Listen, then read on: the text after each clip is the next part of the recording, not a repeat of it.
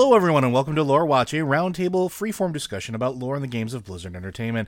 I'm your host, Joe Perez, one of many lore-focused folks from Blizzard Watch, and I've got my wonderful co-host with me, and apparently he's my daisy today, Matt Rossi. How you doing today, Rossi? I meant to say Huckleberry, but I forgot the line, and then I remembered after I said it, but by that point it was too late, so... Particularly funny since I'm currently in my D&D game playing a elven gunslinger who's modeled after Doc Holliday. Oh, okay then, Lunger, let's go. All right, so this week we're going to be going through more questions because you folks, lovely, lovely listeners out there, have been giving us plenty of questions, and please keep those coming. If you have any, feel free to send them to podcast@blizzardwatch.com. Make sure you specify which show it's for, or send them to us on Patreon in our Patreon Q and podcast question channel. First one up. Hey Watchers, 2 topics I thought might be interesting. 1, if you're familiar with the Planescape D&D setting, whoo boy are we, perhaps you've seen parallels between it and Shadowlands that might be fun to discuss. I definitely see Shadowlands drawing inspiration from Planescape, Oribos from Sigil, the Arbiter from the Lady of Pain, Covenants from the factions. To me, it feels very similar down to Oribos being something of a gateway to the Outer Planes Shadowlands. What do you think? Could this be a way of opening WoW to a broader philosophical concepts and fleshing out the cosmology of the universe? Well, I think we'll deal with that one first, then we'll go on to the second one. And these are from Mate and Wrong, A Frost Death Knight from Melganus. So what do you think? Planescape.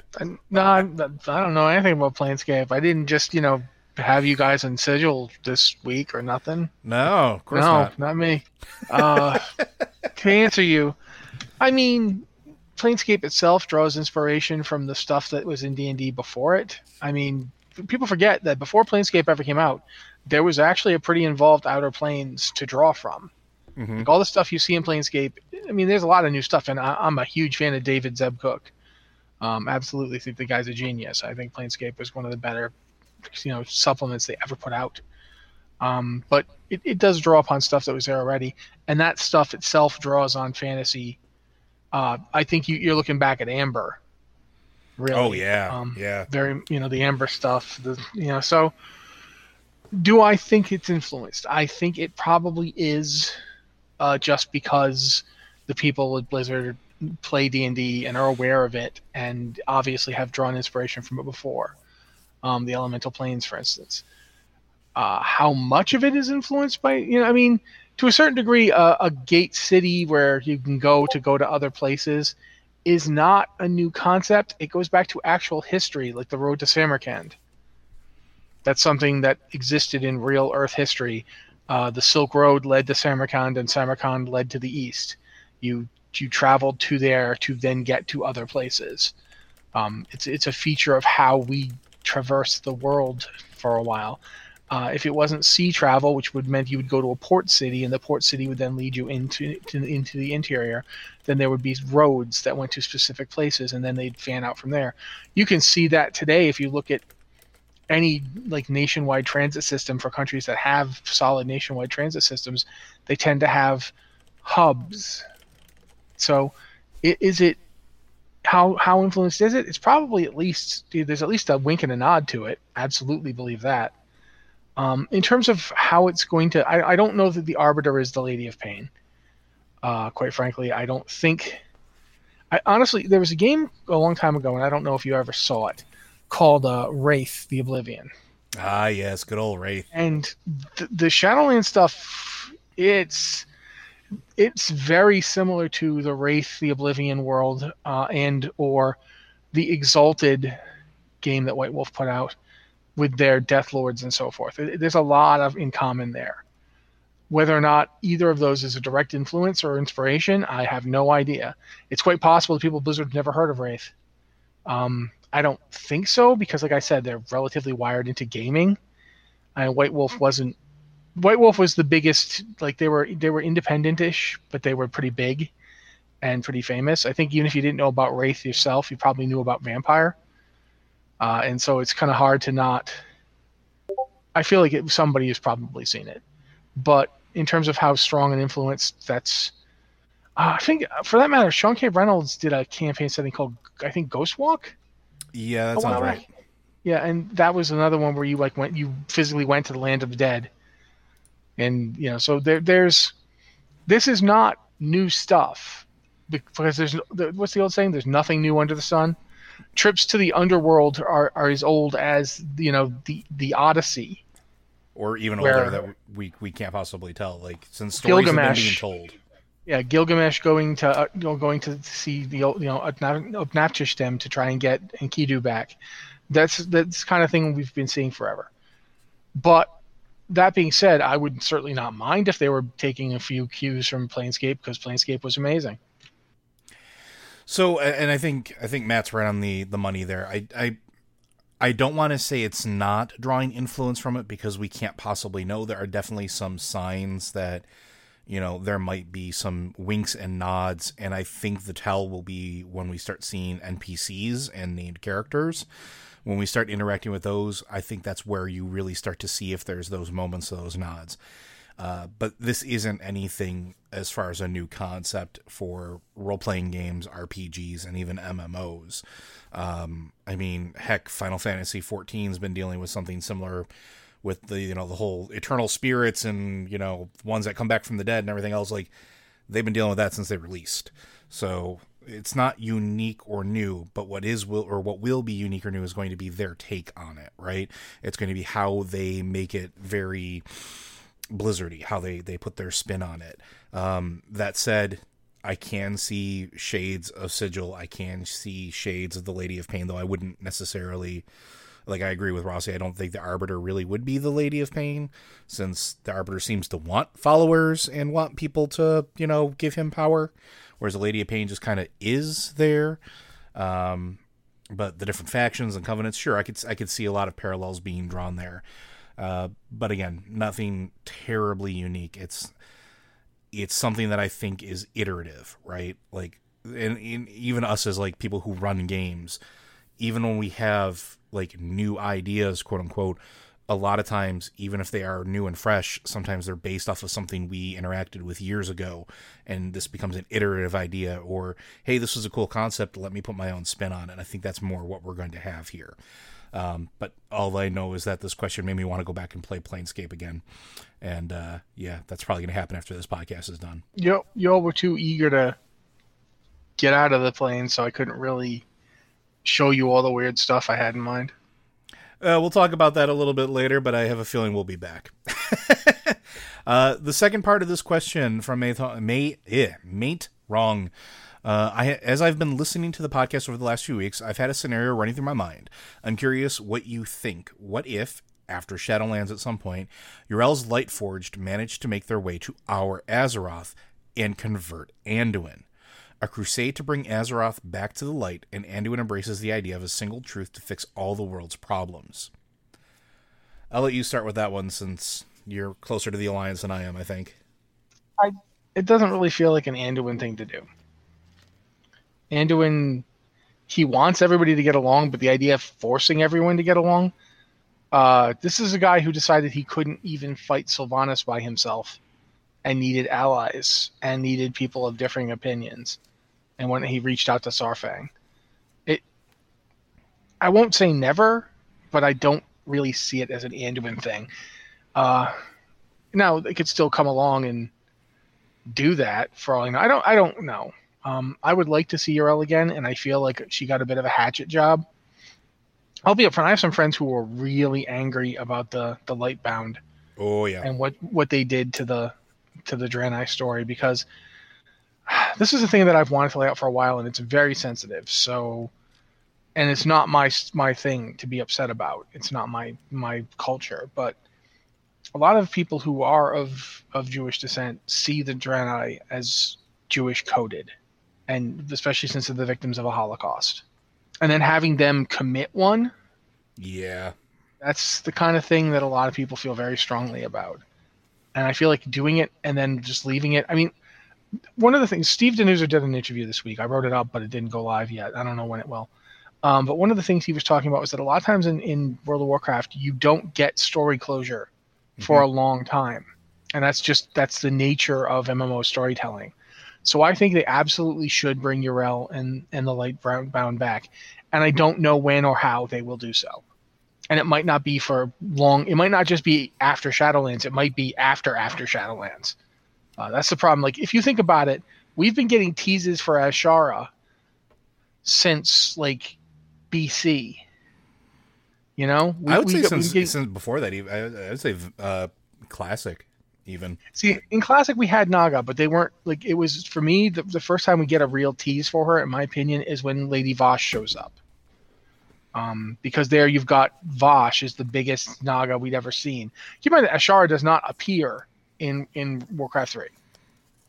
No, she does not. Ashara has never appeared in any Blizzard game until this expansion. She had never shown up before. She Cataclysm, she shows up Legion. As Legion. She isn't. Yeah, the Legion and Cataclysm, those are not her though. They're both like images or memories.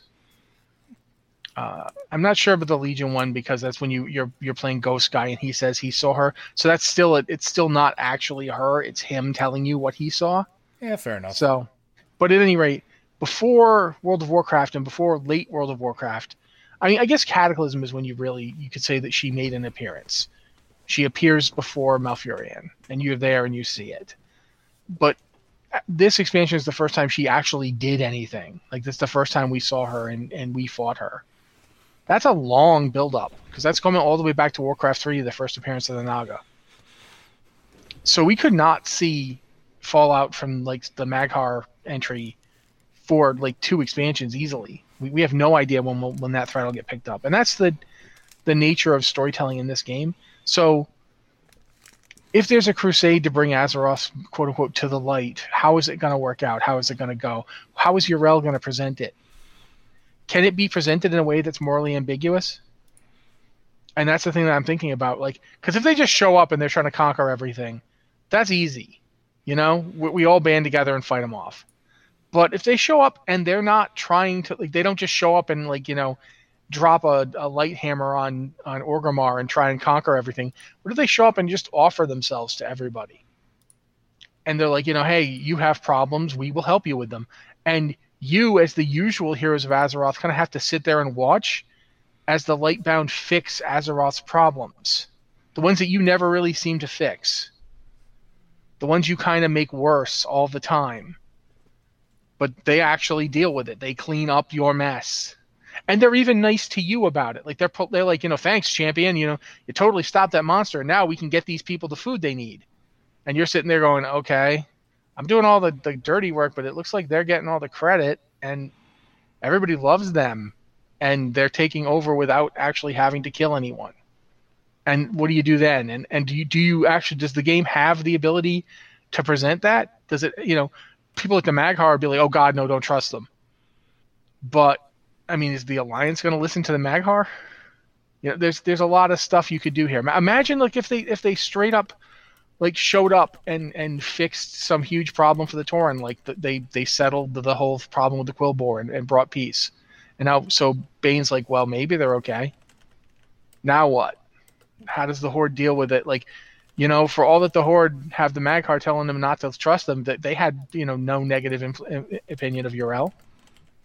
You know, she even worked with Durotar. Not Durotar, Durotan, sorry. So, do you know what I'm saying? Like, I feel like there's ways to do this that aren't just the Lightbound show up and it's wartime. They could make this, like, who do you trust? What do you do? Sort of thing. And I think it could be interesting. I think so too. The other thing that I was thinking about with this question was, what if it's not Anduin? Like, if there is something that happens, right? Like, let's say it's not all sunshine and roses. Let's say that they keep the motif that they've sort of set the tone for with the Mag'har allied race quest, right? But what if it's not Anduin that they approach? What if it's, I don't know, somebody like a Tyrande who's looking to purge essentially what is the evil from the world, the Horde in her eyes, and who accepted the Mag'har, the Horde. So if the Lightforge were to come to her and say, look, we can help you out with this. We know what they are. We understand what they are. We know what needs to be done. And we'll kick in and help you out here. You just have to accept our gift. with the absence of a loon, and depending on what happens in Shadowlands, could that be something that she would accept? Would that be something where these people see the evil that the Horde has caused? Because, I mean, again, we saved the Makar. We brought them to our world. We accepted them into our Horde and gave them shelter. Would that spawn her to accept something like that? And I started thinking about, are there other characters that would potentially as well? Because I don't think Anduin would be the choice, right? I don't think Anduin would ever accept it. I don't think he would ever go, it has to be this draconian in nature, because this is not who he is. Even when he had the pure piece of azurite in his hand and all of his, like, his brain went into hyper Anduin mode, it wasn't what he wanted. Even when he's confronted with things like, oh, we need to do this, like, even with Tyrande walking away, like, he didn't force you, like, I am your king, because he's not. And he's like, that's not who I am. That's not what I am. So I wouldn't see him jumping on that train, especially with sort of the perversion of the light in his eyes. But I could see somebody else maybe accepting that light when they're bathed in darkness. What do you think about that? I mean, it's interesting. It's not the way I was thinking about it, but it's something that might happen. I mean, Gen might go for it. Especially if you were offering Gen, a chance to get Gilneas back. So that's the thing, is you look at who wants what. You know what I'm saying? Yeah, and I mean it's definitely an interesting thought to really consider, because it's one of those, like you said, we sometimes don't get payoff for a long time, and we were talking about this on the Blizzard Watch podcast, where some of these storylines that are happening right now are coming to a close, and I was actually on the Training Dummies podcast a couple nights ago doing a Battle for Azeroth lore recap, and one of the things that we were pointing out there was Battle for Azeroth represents a closure for a lot of long-running story arcs, and we're talking ones that have been put in place since Orcs versus Humans, even. So, like, we're finally getting to these points where, long-term 15-plus year payoffs are finally happening. We might not see anything from this particular story thread, this seed, this nugget, for years to come. Who's to know? Yeah, absolutely. I mean, that's the nature of the storytelling, is you can often have something that gets introduced and people are very invested in it and they want to see it pay off, but it doesn't pay off for a long time because there's something else that takes the story stage. And that's just the nature of long-form, collaborative, episodic storytelling, because MMOs in particular, it's like a really weird combination of a long-running TV series and a movie franchise. Like, it has elements of like the Marvel Cinematic Universe and elements of like Buffy in terms of how its story plays out, where you have, the expansion has this story. Within the expansion, we will have these patches that tell these smaller stories. Sometimes those stories are directly related. Sometimes those stories are indirectly related. Occasionally, a patch will come along that doesn't seem to be related at all, but it's happening concurrently with the other stuff. To go back and look at, say, Wrath of the Lich King as an example, you have the story of Wrath of the Lich King is the story of the Lich King. It's in the name. It's the Wrath of the Lich King is what's happening. But the first patch was about, stuff like Nexramas and Malagos, things that were either the Lich King's opening salvo or other things that were happening at the same time with the Nexus War and the magic on Azeroth. It's related to, but not directly part of what's happening. And the Sartharian stuff, which the Sartharian stuff was completely unrelated to what was happening with the Lich King. It had nothing to do with him, but it was happening at the same time. And that's the kind of thing that you have. It'd be like if you went to go see Infinity War and Ragnarok happened at the intermission. You get these moments that they're concurrent chronologically, but they're not thematically related. Yeah. While at the same time, there's also thematically related stuff that's happening, and sometimes that's the A story, and sometimes that's the B story. Battle for Azeroth has very much had it's had these two very strongly related but not directly related things. Like, there's the bit with the old gods, and there's the war between the Alliance and the Horde. each affects the other. Each are related to the other, but they're not like the bit where you're going after Ashara is not actually part of the war campaign.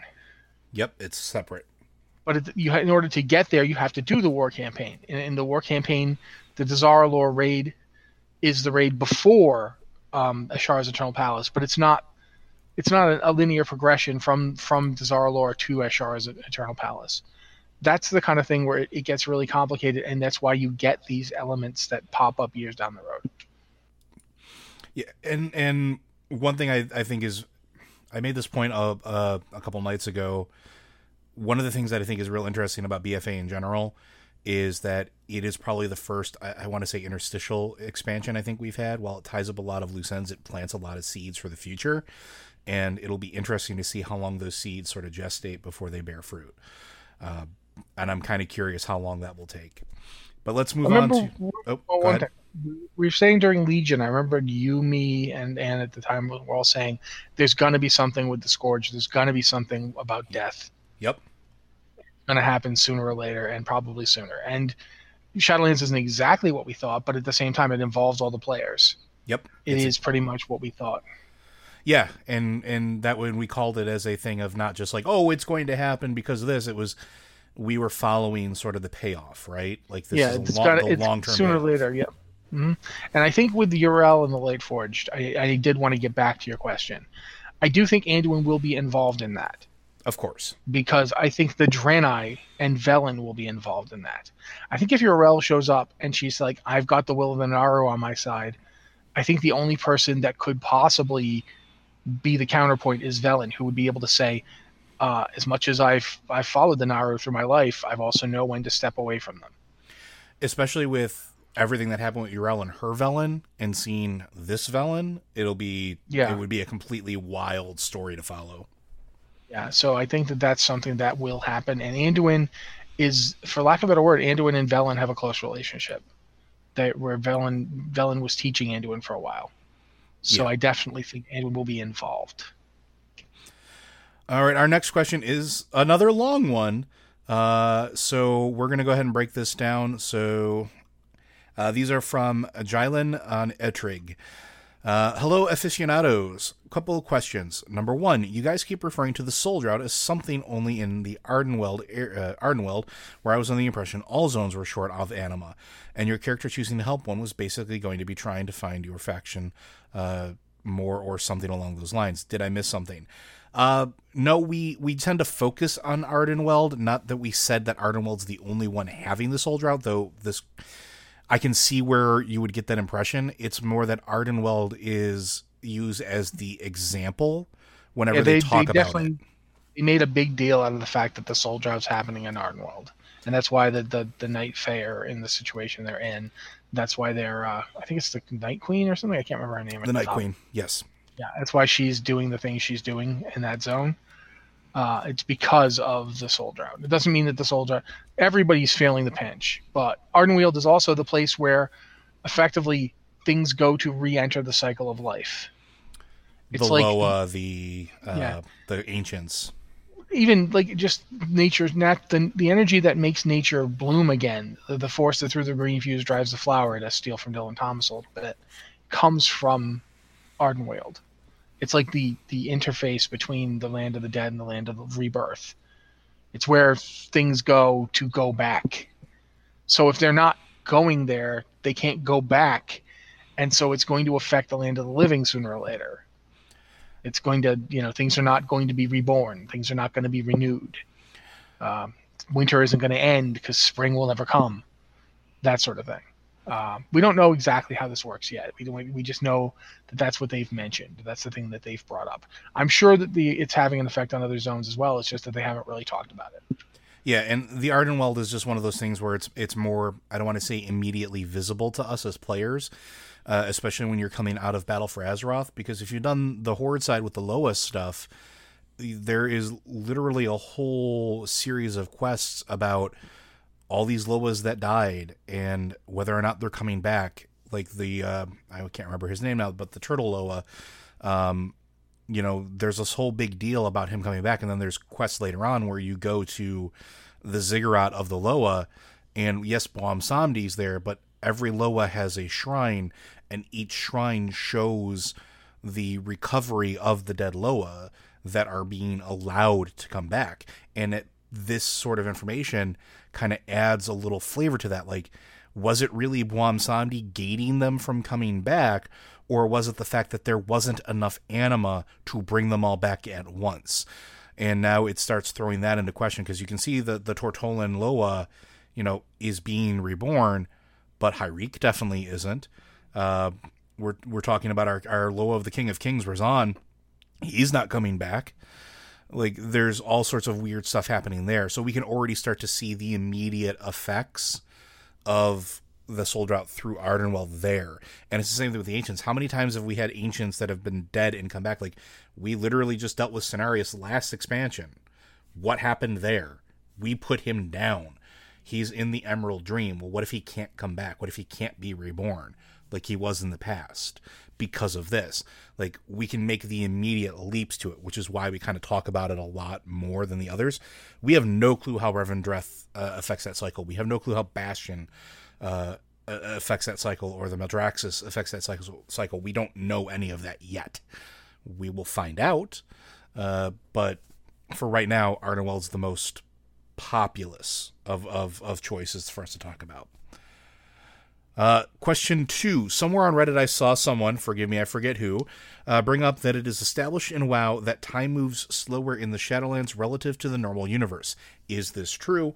If so, would you expect some cool stuff to be waiting for us? Like what? I don't know if that's explicitly true. I've heard that said about the Twisting Nether. Yeah. I've never heard that said about the Shadowlands. It's possible. I don't know everything about WoW lore. There's stuff that slides past me or that I miss. If that reference has happened in some book or in some quest that I didn't do for some reason, like maybe because my Death Knight didn't get to it, I would be more than happy to be corrected. But as of right now, as I'm talking on the show, I don't know if that's the case. If it is the case, I would think it would be kind of interesting, because the thing is that if time moves slower in the Shadowlands, people still die in Azeroth at the same rate they always were. So it would seem to them like, I spent 300 years here and then you showed up. I died 5 weeks after you. Do you know what I'm saying? Mm-hmm. It would be really bizarre if Anduin Lothar has been dead for I think at this point he's been dead for close to 20 years, if not more. Yeah, easily. And he's like, I died and then 500 years passed, and then, I got to see, Tyrion show up, and Tyrion's like, I died 20 years after you. I didn't die 500 years after you. But I don't know. I have no idea. Now, I don't know either, and there's some supporting stuff here that Jylen threw at us, and I'm going to read it off here to see if it colors your answer a little bit. I was finishing up some unfinished quests in Legion on my Death Knight, and I stumbled on the Class Hall one that seemed very interesting. During the campaign to bring back the Four Horsemen, you interact with Selenar the Horseman, who sends you on some quests to further your and Bolvar's goals. He was the NPC that helped you get your mount as a Death Knight back in Wrath of the Lich King by passing into the Shadowlands of all places. We've talked about that in the past. When you first talk to him in Legion, he says, "Greetings, Death Lord. Years have passed since we first met, but for me it has been mere days." To me, this sounds like from Wrath to Legion, only days has passed for this denizen of the Shadowlands, where we were fighting wars and threats for 8 or more years. My tinfoil question is this: if what Selenar says is true, are we looking at a time jump following Shadowlands? If around 8 years, give or take, is a few days in the Shadowlands, how long is a few months or a year? Does time move more slowly, or is it more like the Feywild of D&D fame, and time just moves wildly? Obviously, game mechanics-wise, it is unlikely we'll see this, as we won't be trapped in the Shadowlands All expansion, but maybe there could be changes as we progress through the patches. Bonus question, could we see the Bronze Dragonflight come into play here, or potentially the Infinite? So that's interesting, and I hadn't considered that before. Up front, I'm going to tell you right now, I think you are reading heavily into a line that is meant as a wink and a nod to the fact that Selenar ain't been doing nothing since the last time you saw him. That's what I think that is, quite frankly. I don't think that is meant to indicate that time passes different in the Shadowlands. I think that it's meant to imply that, hey, it's Salinar. Remember you saw him back in the when you were leveling up your Death Knight and you got your mount? That's what I'm going to say up front. And also, even if you take it as a lore thing, it doesn't have to mean time passes differently in the Shadowlands. Salinar's dead. Time means nothing to him. Yeah. He will continue indefinitely. So years mean something to you, but for me, it's mere days. I mean, he knows years have passed. He's aware of the passage of time. He says to you, "Greetings, Death Lord. Years have passed since we met." But for me, it has been mere days. I don't think it's meant to imply that the Shadowlands has a different time, and I certainly don't think they're going to time jump. But I've been wrong before. So if they do, you got one, dude. I will go on the show and cop to the fact that you predicted it and I didn't. I honestly, I did that whole thing with the Four Horsemen, and I don't remember Salinar particularly strongly. Like it didn't, whatever he said didn't really make much of an impact on me at the time.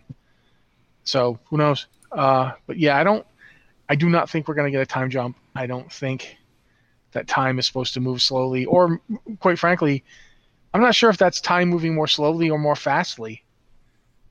If he only went a few days and it's been 8 years out here, then yeah, I'm not sure how you imply that one. That's interesting. It is an interesting thought, though. Like we've talked about this in the past, where like the idea that sometimes years in game pass differently than years that we've actually played the game, or the potential for it to do so. And this would be a very interesting thing. I like the idea, though, that maybe Shadowlands is like the Feywild in D&D, where things that are would be sporadic. Even weirder. Here's the thing: if it moved just straight up, it's been years, but it's only been a few days to me, then that would be really strange, because literally it would just constantly, new people would be popping in that you'd never even heard of who just died. Do you know what I mean? Like, the thing I used before, instead of that happening, he would have died, and then immediately after, Tyrion showed up. Like, oh, Tyrion, you look so old. Oh yeah, 20 years have passed, and then I died. Like, it's only been a few days, Tyrion. Do you know what I'm saying? Like, you'd end up with all these dead people who are chronologically way confused. I think it would be more likely that there's like no actual time passing in the Shadowlands. Like, once you're dead, time doesn't do anything. It's all subjective. It's all based on your perception of what's happening, because you're no longer part of life, and life and entropy and the flow of time are all part of that. You're dead. You're done. Yeah. So I don't know. No idea. This is interesting to think about, but I don't know. I'd like to see the Bronze Dragonflight again, just because I'd like to see the Bronze Dragonflight again. Quite frankly, all the Dragonflights I'd like to see again. I feel like they left their story in a really weird, ambiguous, and not tremendously fun place, and I'd like to see that move on. I'm looking at it from this perspective. I think it would be very interesting to cover both things in a regard of maybe time does move differently in the Shadowlands, but we've been seeing recently that the Dragonflights are starting to become important again. From the entire end piece of Battle for Azeroth, what are we doing? We're reaching out to the Dragonflights. We're helping them fix whatever they need to fix in the immediate threats, dealing with the assaults on their persons, and bringing them back to do what? To help us once again empower an artifact of great import in order to survive and make sure everything moves forward. If you go to the Heart Chamber, there is a representative of every single Dragonflight there, including the Black Dragonflight, because even before Wrathion, Ebonhorn was chilling in the Heart Chamber.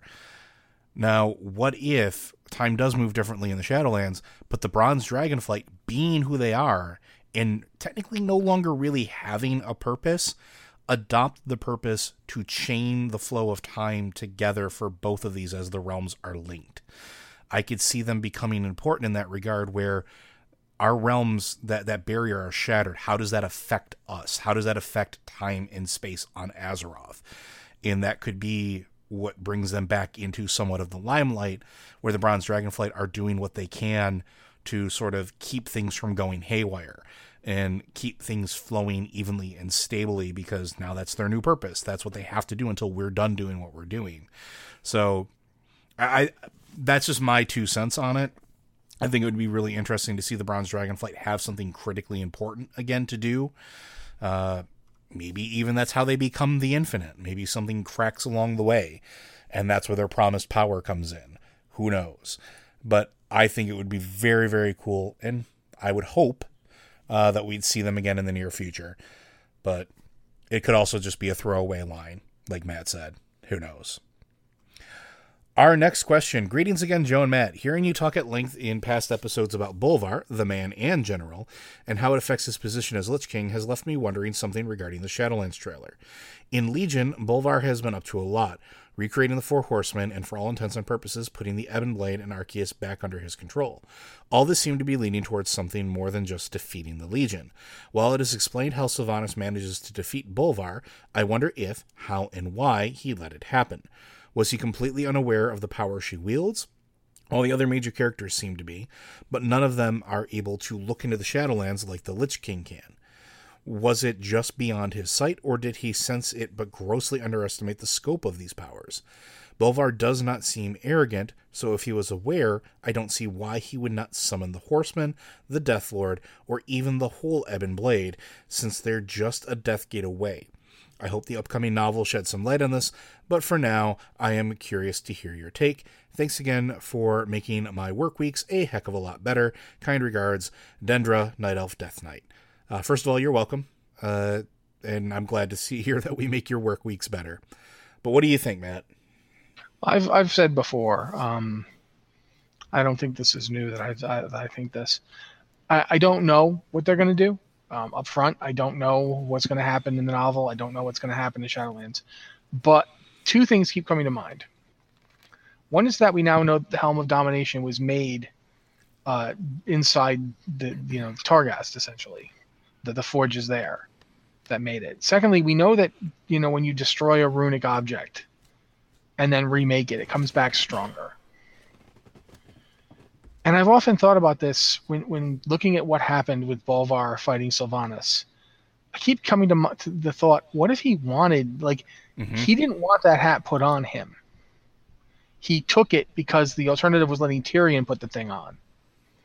And he didn't see a life for himself because of what the dragons had done to him.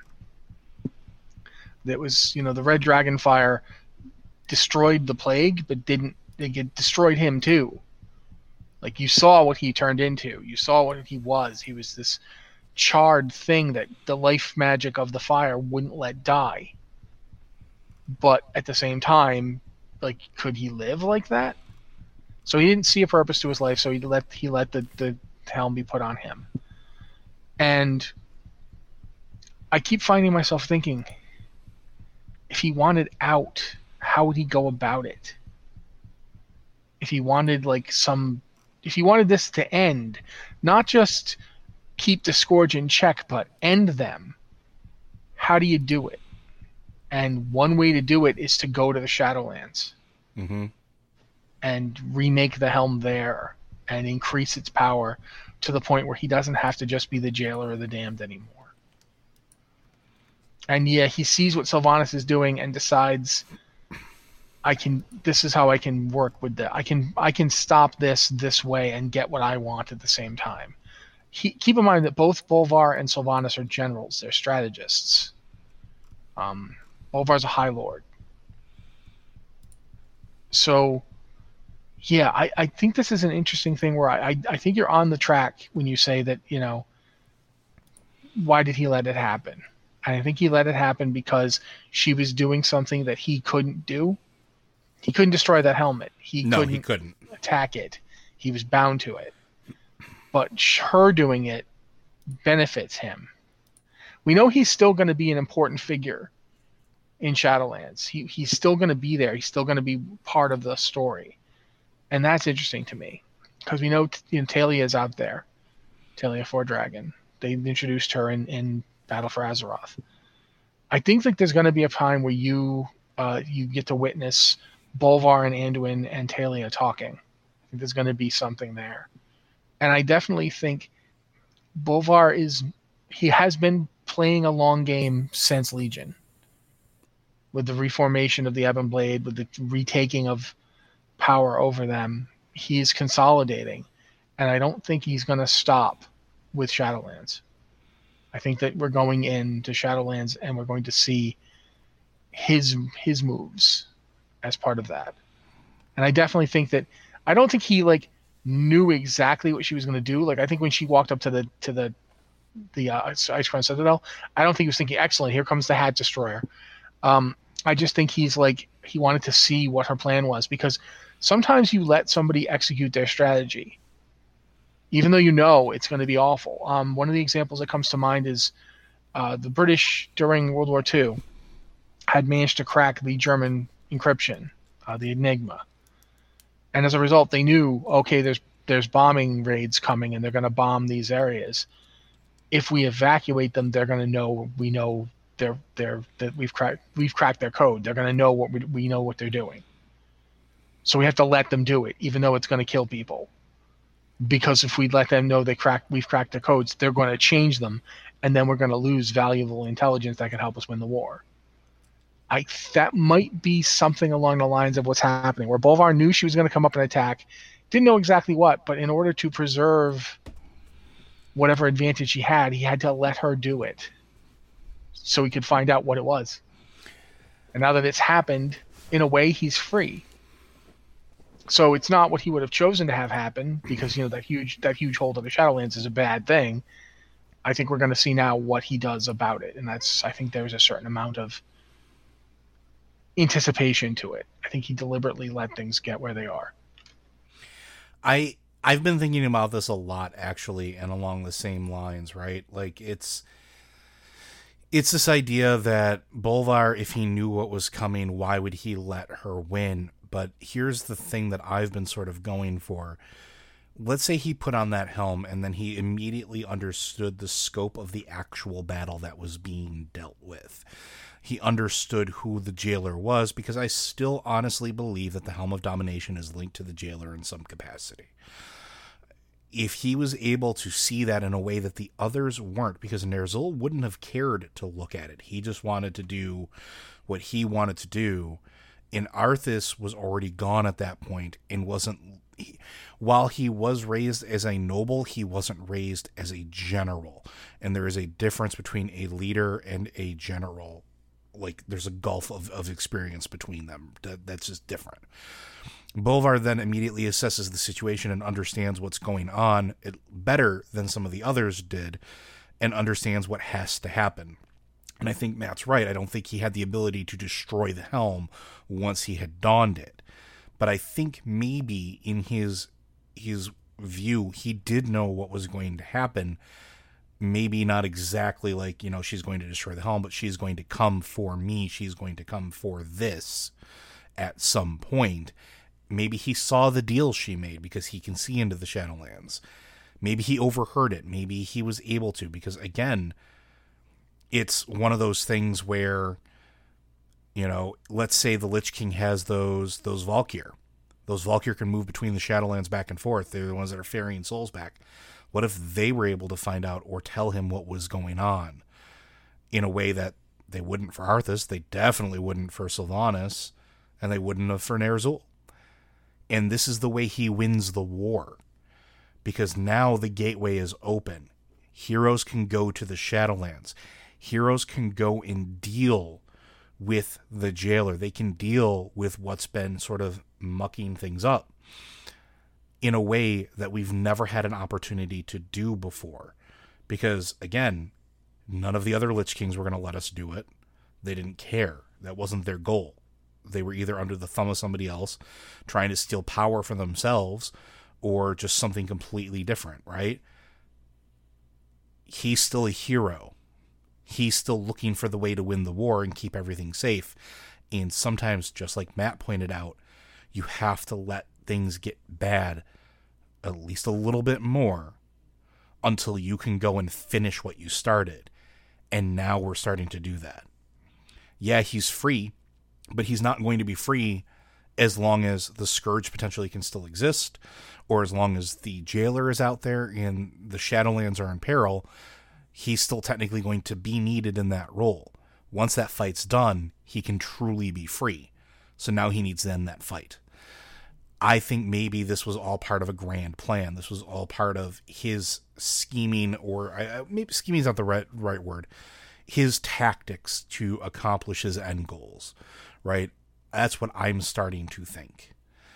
And I think we're going to see more of that in the future, where Bolvar will admit that he knew that she was going to come, that he knew that the barrier between the worlds needed to be brought down in order for us to go there, because we couldn't really go to the Shadowlands in that same capacity, because if we died or were brought over there, we'd just be stuck.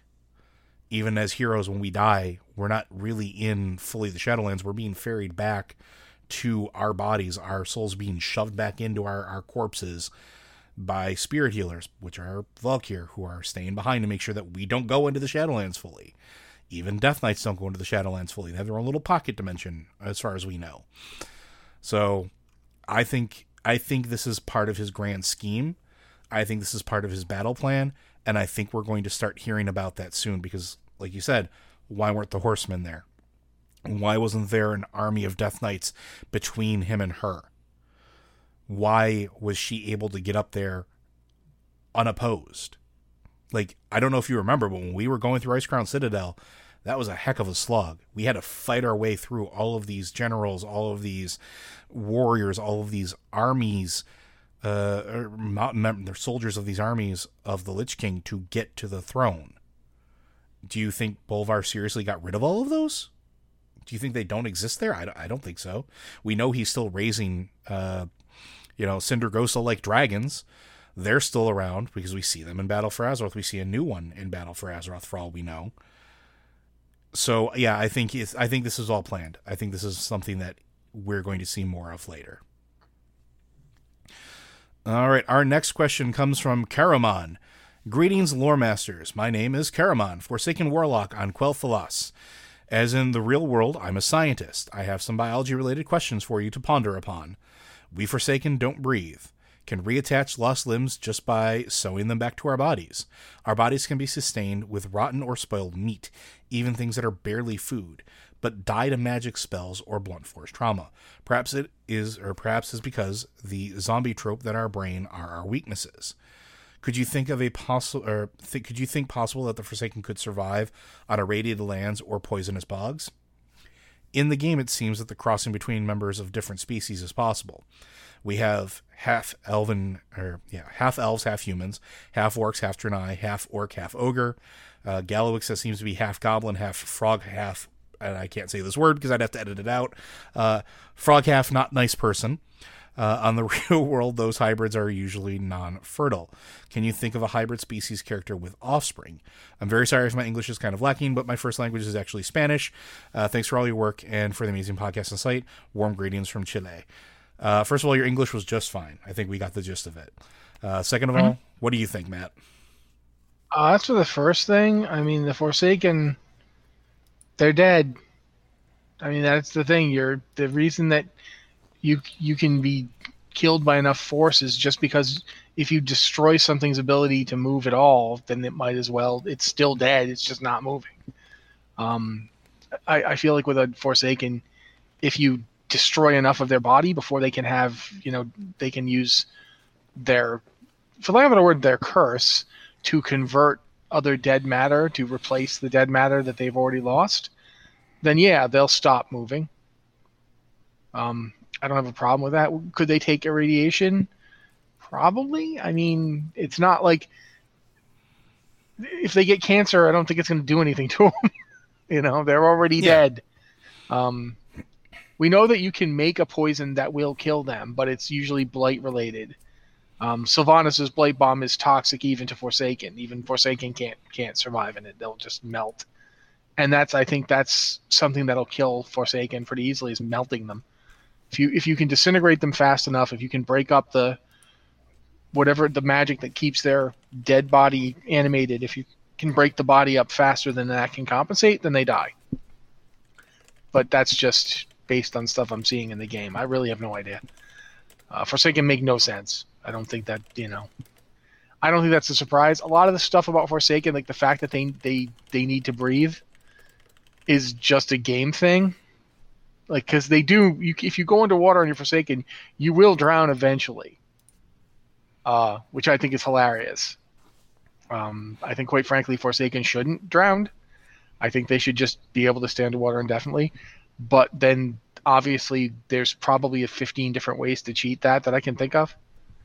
I don't know. That's. You want to talk about Forsaken before we move on to the next one?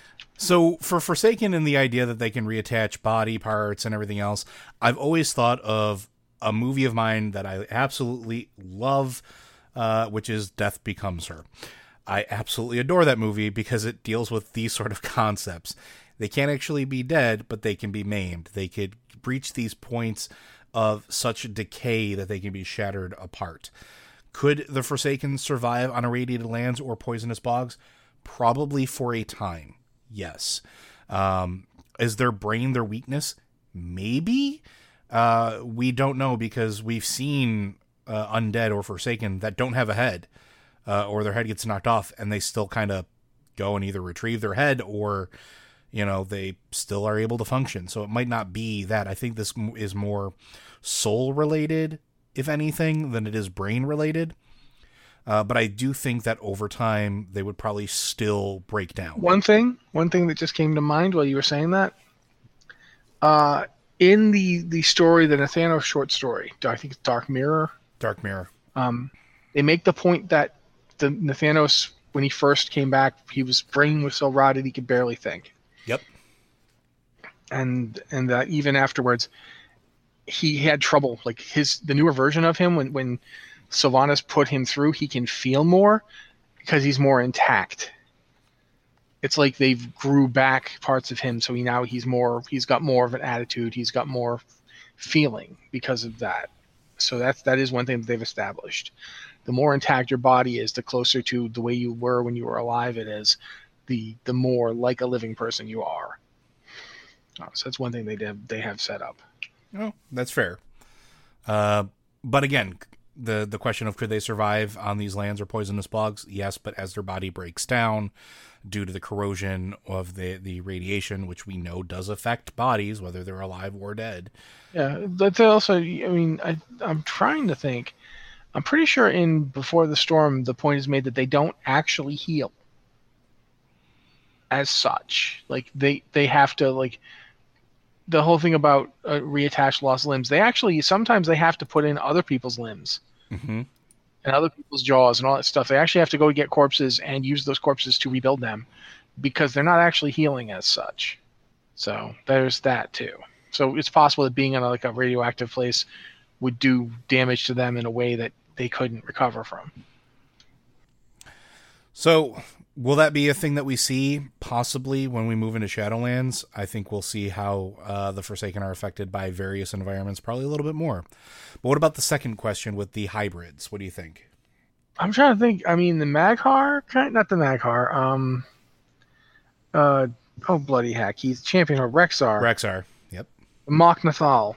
The Mok'Nathal are kind of like that, and at this point they're kind of like a stable breeding, like orc-ogre thing. Keep in mind that orcs and ogres are both related. They're descended from the same, Grond. It's kind of similar to the Curse of Flesh in that it is, as it moves progressively from Grond down to the smallest forms, there's a progression. Orcs are the gnomes of Draenor, the smallest, smartest ones. Much like the gnomes are to the Titan Forged, orcs are to the Grond descended. You start from the biggest, most powerful elemental force, who is this enormous being who's like a living mountain. And then as he got broken up and made more complex, you go through the various stages of like Magnaron to Gron to Ogron to Ogre to Orc. And there's a straight line of descent. So the fact that the Mok'Nathal are kind of like Ogre-Orc crossbreeds doesn't necessarily mean anything compared like to the various Azerothian native species. For instance, we haven't seen any troll-elf hybrids. Correct. Even though you'd think that would be a lot easier. We've seen a lot of elf-human hybrids. I can think of 3. They're all Windrunners. Arator and the twin sons of Varisa and not Khadgar. I was thinking Khadgar. Ronan. Wow. Okay, man. Thank you, Ronan. You're welcome. So we have seen those the half elves. I can't think of like the only half orc half draenei we've seen is Medan. Garona, isn't it? No, not Medan. Garona. Oh yeah, Garona's no, half orc, Garona. half ogre. Yes. I don't think Medan exists anymore. I think we're just ignoring him. I think so too. But in terms of like, are they fertile? I can't think of anybody. I haven't seen any half elf, half human. Like I haven't seen any crossbreeds that then went on to have kids. I'm not saying it hasn't ever happened. I'm just saying I haven't seen it.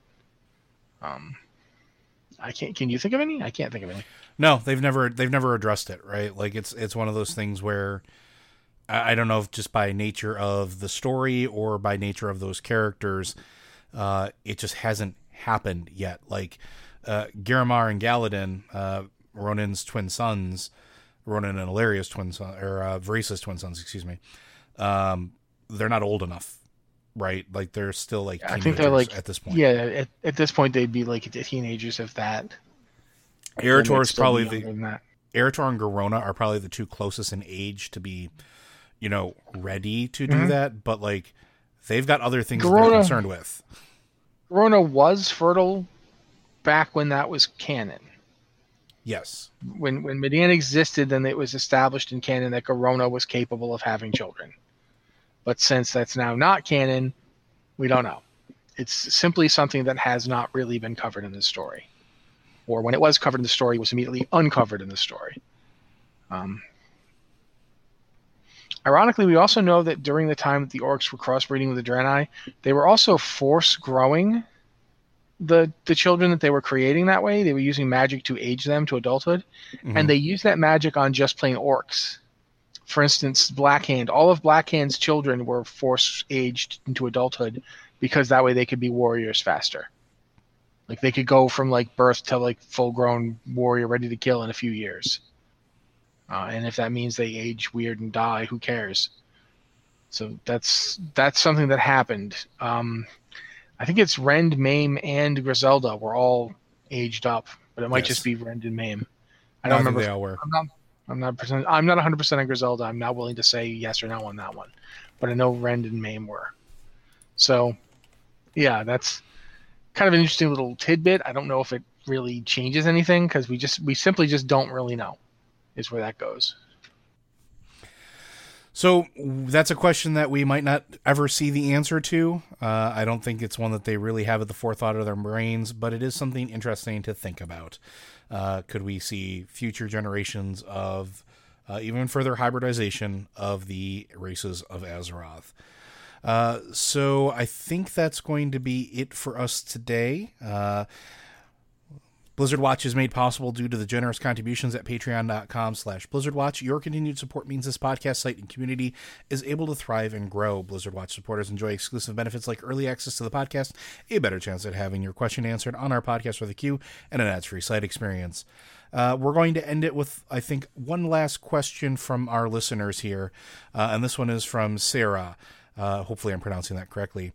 Was listening to the Great Horde Soul Heist episode, and the talking about the Shadowlands and the Worgen so close together made me think, do you think the reason Worgen can't be raised as undead is because by becoming Worgen, a person's soul is tied to Ardenweald, while the Scourge magic is said to come from Maldraxxus?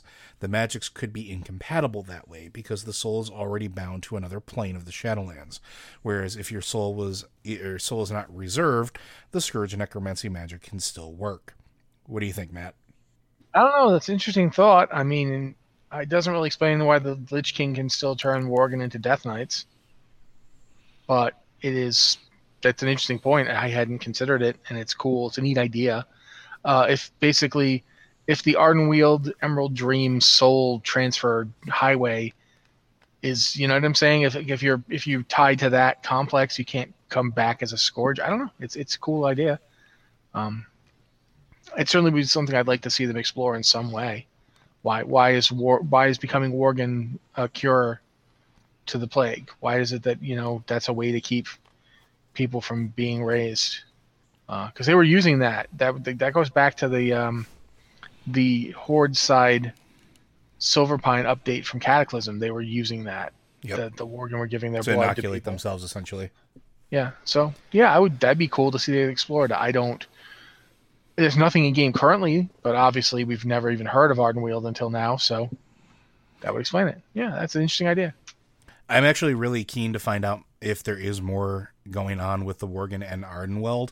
But then again, this had me thinking, when have we recently seen fresh Scourge been made? Because I can't really think of any outside of what happened in Wrath of the Lich King, where we've seen new, like, pure Scourge, not Forsaken, not ones that have been offered the choice to come back through the use of the Valkyr, but legitimate mindless hordes of undead. I don't think we have. Like, I can't honestly think of it. So I'm wondering if maybe it's something that, yes, while it inoculated them against that to begin with, and the Worgen are sort of divorced from it, if maybe part of the reason we haven't seen it recently isn't necessarily that because the soul's tied to a specific plane, but because they just can't anymore, because it just isn't possible. That said, I want more Worgen stuff, and I want more tie-in with what's happening, and I think Shadowlands is a great opportunity for it, because I really like this idea. I like this idea that if your soul is already reserved somewhere, you can't be messed with. And maybe Death Knights operate around that, because Death Knight magic is literally reanimating a corpse with a soul, but making it, for lack of a better term, whole again as much as it can. I don't know, but it would be very cool and very interesting and very exciting to see that explored quite a bit more.